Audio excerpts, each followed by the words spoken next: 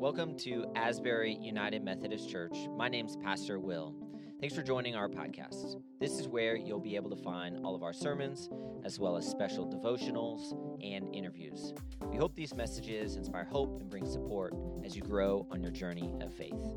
If you have any questions, or if you want further conversation, or if you simply like what you hear, connect with Asbury through our Facebook page or by checking our website at asburymaitland.org.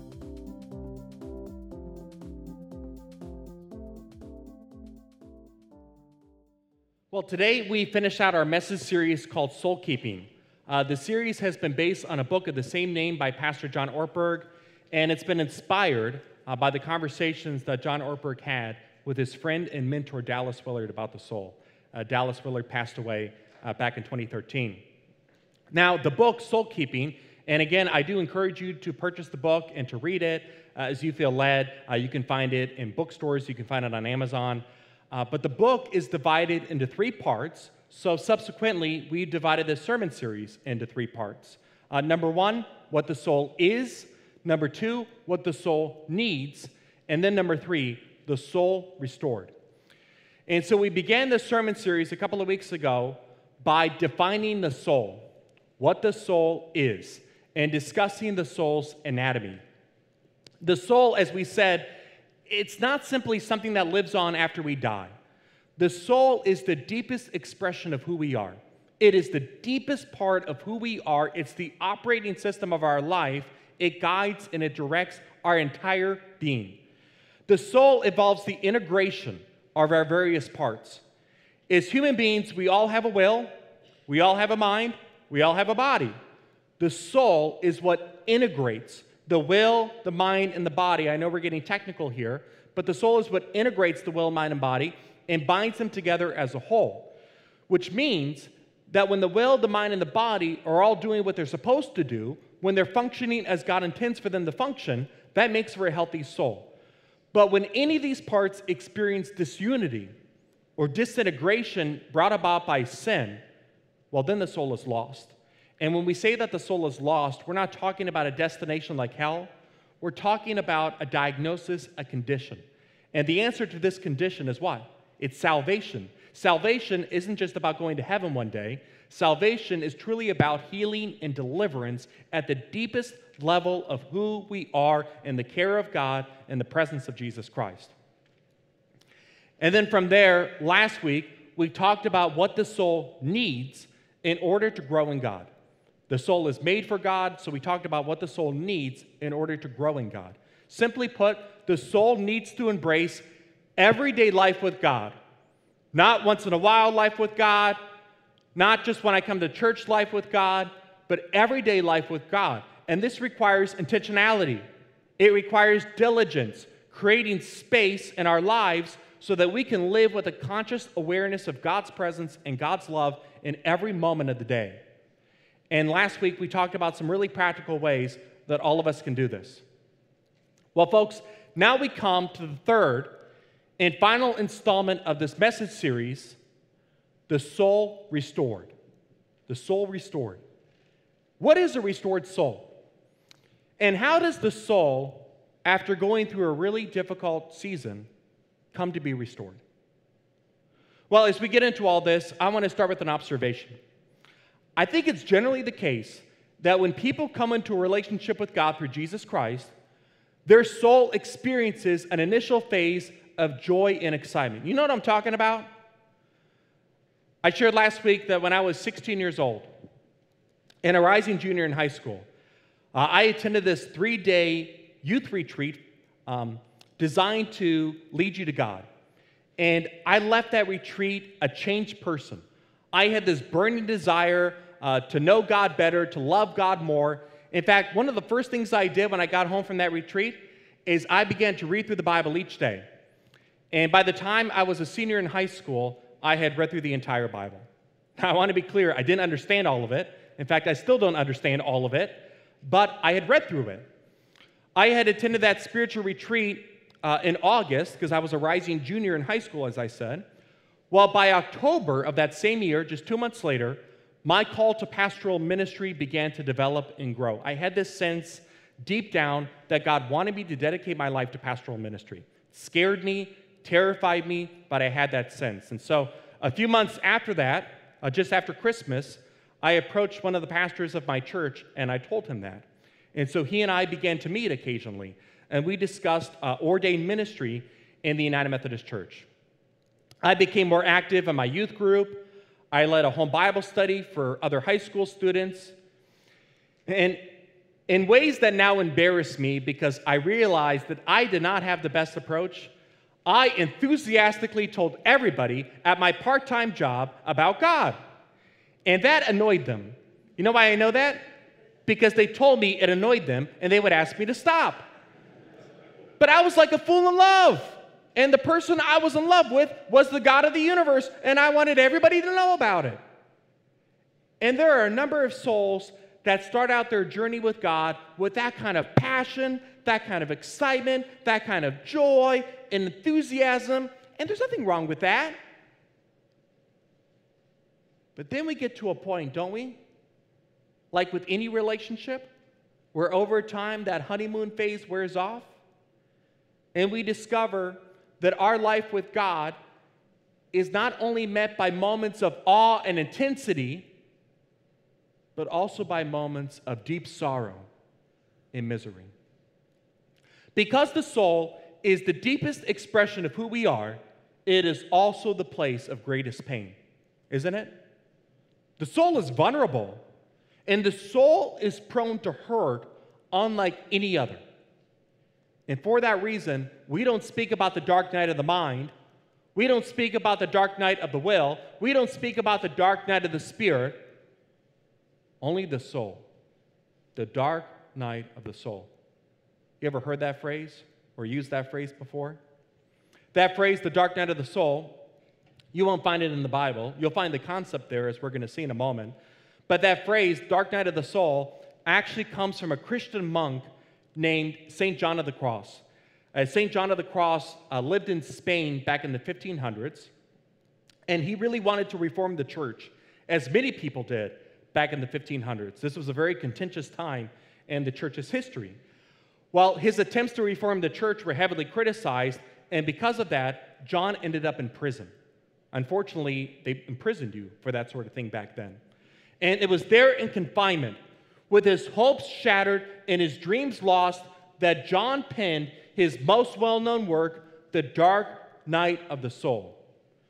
The dark night of the soul, here's the definition of the dark night of the soul. The dark night of the soul, as John of the Cross described it, is not simply suffering, but rather suffering in the face of what feels like God's absence. Now let's be clear, God is never absent from us. Jesus' promise in the Great Commission is that he's always going to be with us. He said this at the end of Matthew's gospel. But it feels like God is absent. It feels as if God is a million miles away. And so the spiritual practices that once brought us joy and excitement and fulfillment don't seem to do anything for us. Our prayers seem to go no higher than the ceiling. The Bible that we once turned to for comfort and encouragement and inspiration just appears to be an ordinary book. The worship music and the sermons just seem like empty words and promises. The dark night of the soul is the most difficult season that any soul can go through. And a lot of souls have gone through it. Even those in the Bible. Elijah. You ever heard of Elijah before? Elijah is one of the most renowned prophets of the Old Testament. In fact, when many of us hear the word prophet, we think of Elijah with few exceptions. Elijah spoke bold and courageous words to God's people, the Israelites, during a very critical time in the nation's history. You see, during this period of time, and this was about 870 years before Jesus, so almost 900 years before Jesus. During this period of time, Israel was being led by King Ahab, A-H-A-B, King Ahab. And King Ahab was a terrible king. He was an awful king. And he actually led Israel, along with his wife Jezebel, he led Israel down a dark road of idolatry. Under his leadership, the Israelites worshiped all kinds of false gods, including the Canaanite god Baal and the Canaanite goddess Asherah. Well, consequently, God got frustrated with the people of Israel, and God wanted to get their attention. And so what did God do? God prevented rain from falling on the nation of Israel for how long? Do you remember? 3 years. Well, what did that lead to? Led to a drought. It led to a famine. Crops weren't able to grow. People weren't able to eat. People were suffering. They were hurting because of all this. And Ahab, as the monarch, he should have done something. He should have helped the nation turn back to God, but he didn't do that. He was dragging his feet, kept leading the Israelites along with Jezebel down a road of idolatry. And Elijah, as a prophet, he couldn't take it anymore. So one day, he challenged Ahab to a spiritual showdown. Makes me think of like cowboys out in the West, but he challenged Ahab to this spiritual showdown. He came to Ahab one day, and he said, King Ahab, here's what I want you to do. I want you to gather the assembly of Israel and put them on Mount Carmel, which is a mountain in the northern part of Israel. And I also want you to gather 450 of the prophets of Baal and 400 of the prophets of Asherah.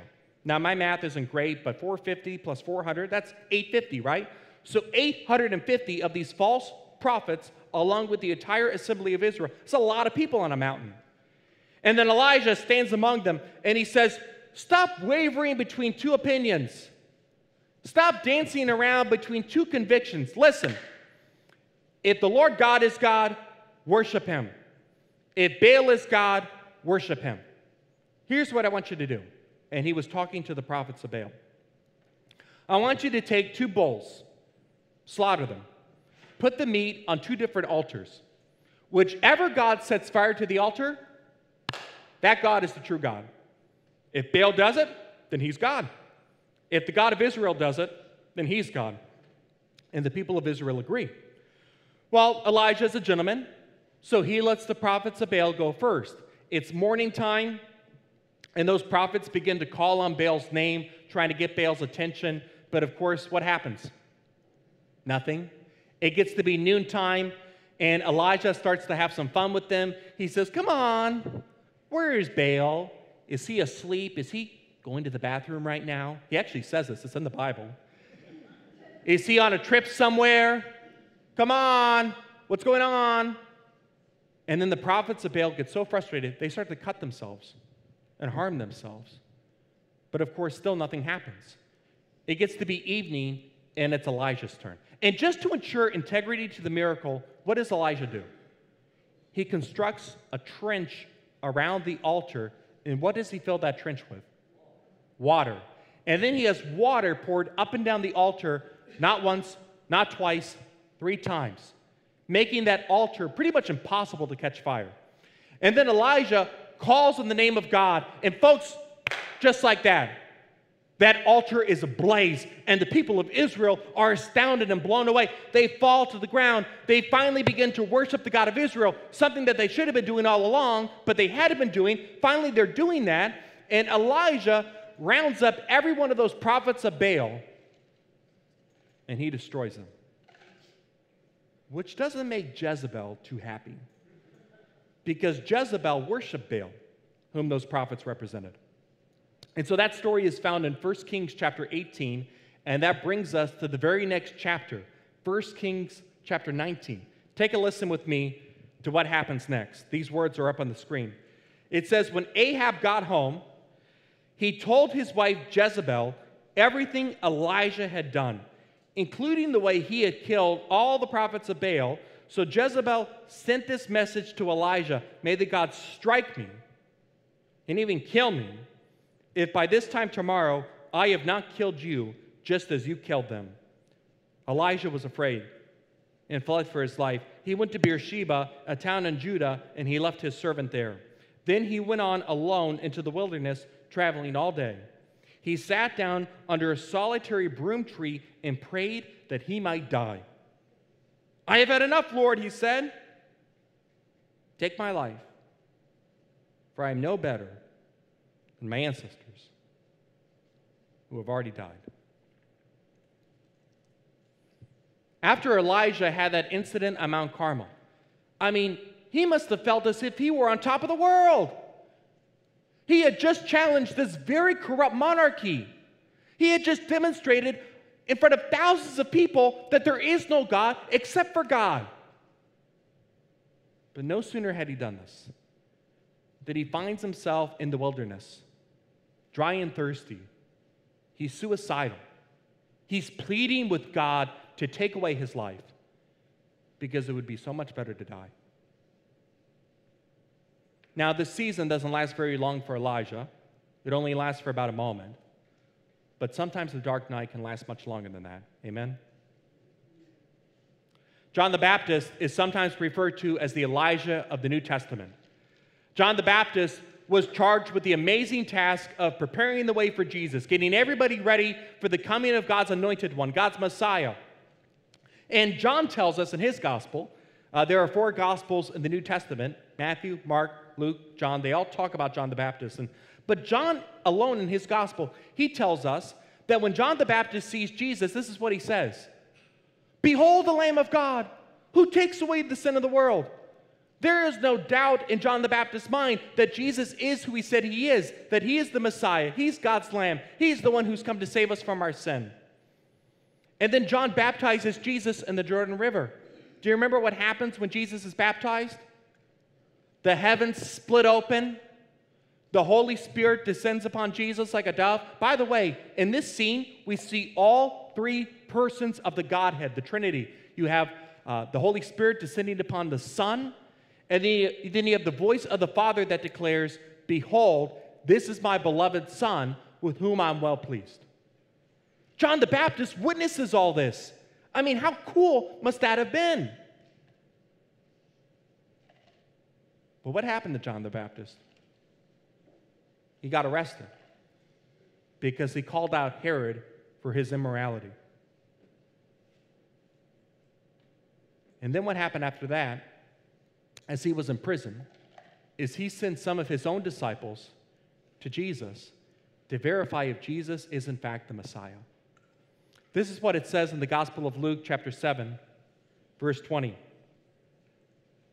John's 2 disciples found Jesus and said to him, John the Baptist sent us to ask. Again, John the Baptist couldn't do this himself because he was in prison. John the Baptist sent us to ask, are you the Messiah we've been expecting? Or should we keep looking for someone else? Wait a minute. Behold the Lamb of God who takes away the sin of the world.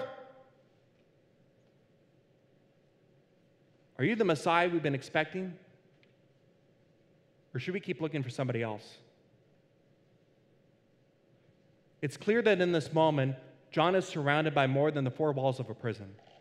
He is consumed by the dark night of the soul. And folks, that's what the dark night is capable of doing. The dark night of the soul can fill us with so much pain, so much hurt, so much disappointment, so much doubt that we question everything, including the things that we hold most dear, like our faith. We wonder if our experience of God was even real. We all remember Mother Teresa for her incredible missionary work. Mother Teresa, up until her death in 1997, she served the poorest of the poor. But what a lot of folks don't know about Mother Teresa, she struggled with her own dark night. Unlike with Elijah, it didn't last for a moment. You know how long it lasted for? 50 years. 50 years. After her death, this was sometime after her death, her journals were released and they were published. Well, this is what Mother Teresa wrote in one of her entries. In my soul, I feel just the terrible pain of loss, of God not wanting me, of God not being God, of God not really existing. Mother Teresa wrote that. Mother Teresa was not immune from the dark night. People of the Bible weren't immune from the dark night. So what on earth makes us think that we're going to be? Now, what brings about the dark night of the soul? Well, normally the dark night of the soul happens because of an event. We lose a job, we get divorced, We watch somebody whom we love suffer and die. Or we go to the doctor and we receive a diagnosis that terrifies us and scares us. Or perhaps our experience of life is different than what we had planned for. Maybe we didn't get married when we thought we would get married, or we didn't have a child when we thought we would have a child. Life is different than what we had hoped for, what we had planned for, what we had dreamed. Other times, there's no real explanation for the dark night of the soul. But we can still feel it, can't we? It's like this ball of pain that never leaves us. So here's the question. And this question may be on your mind right now. What do we do? What do we do when we find ourselves in this incredibly difficult season? Here's the answer. We do nothing. That may surprise you, but we do nothing. We cling to the words of Psalm 46:10. Be still and know that I am God. We wait in the stillness and we do our best to remember, you know what? God is still God. God is still supreme. God is still on the throne. God is still king. God is still sovereign, even over all of this. We hold on. We pray. We read scripture. We go to church. Even if we don't feel like praying or reading scripture or going to church, we still do these things as best we can. We worship, we rest, we do less. And we lean into the gift of Christian community. We allow others not just to care for us, to bring us casseroles and those sort of things, but to also carry us. William White tells about a seminary professor in Europe. His name was Hans. And Hans was married to his wife, Edith. Well, during World War II, the couple was forced to evacuate from Europe, and they came and found refuge here in America. And fortunately, Hans, as a professor, he was able to find a job teaching at a seminary. And Hans was beloved by his students. He had a real gift for helping people to connect to the Bible and the truths of Scripture. And Hans and Edith were very much in love. The two of them would take walks together. They would hold hands, and they would sit right next to each other in worship services at the church. But then out of nowhere, Edith died. Hans was heartbroken. He was grief-stricken. He stopped eating. He would no longer go on walks. His friends who taught at the seminary were concerned for him, and so they came up to him. He was just overwhelmed by the dark night of the soul. And he said to them, I am no longer able to pray. I just can't do it. I can't bring myself to pray. And I am pretty certain that I don't believe in God anymore. There was a moment of silence. And then one of his friends said this. Then we will believe for you. We will make confession for you. We will pray for you. You see, folks, like those friends in the Gospel of Luke who carried the paraplegic man on a stretcher to Jesus and lowered him through the roof. Remember that story? We allow our friends to carry us through the dark night of the soul. Yes, the dark night is painful. Yes, the dark night can be unbearable, but we need to remember something in the midst of all this. And that is that our soul's journey with God will not always include mountaintop experiences like I experienced when I was in high school after I left that retreat, where things just feel wonderful. The reality is there will be what David calls in Psalm 23, the valley of the shadow of death. But listen, even in the valley, when things are at their worst, God is still with us. God never abandons us. God never leaves us. God never forsakes us. We hold on to that truth. And we wait. And waiting isn't easy, is it? Because we live in a culture that conditions us to demand what? Immediacy. We want instant results. I mean, come on. In our culture, we have fast food, don't we? We have speed dating. We have overnight delivery. We have one-weekend diets. We're not good at waiting. But during the dark night of the soul, we're not in control. We have no choice but to wait. And as we wait, what happens?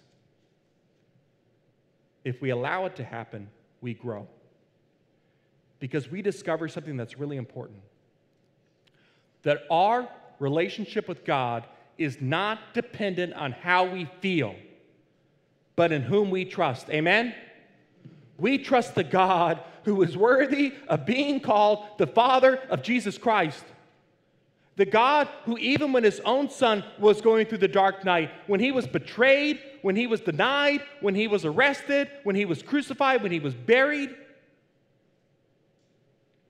did not fail to act. God raised him up on the third day. And God will raise us up too. God will restore our soul. If only we will allow God to do that in his time.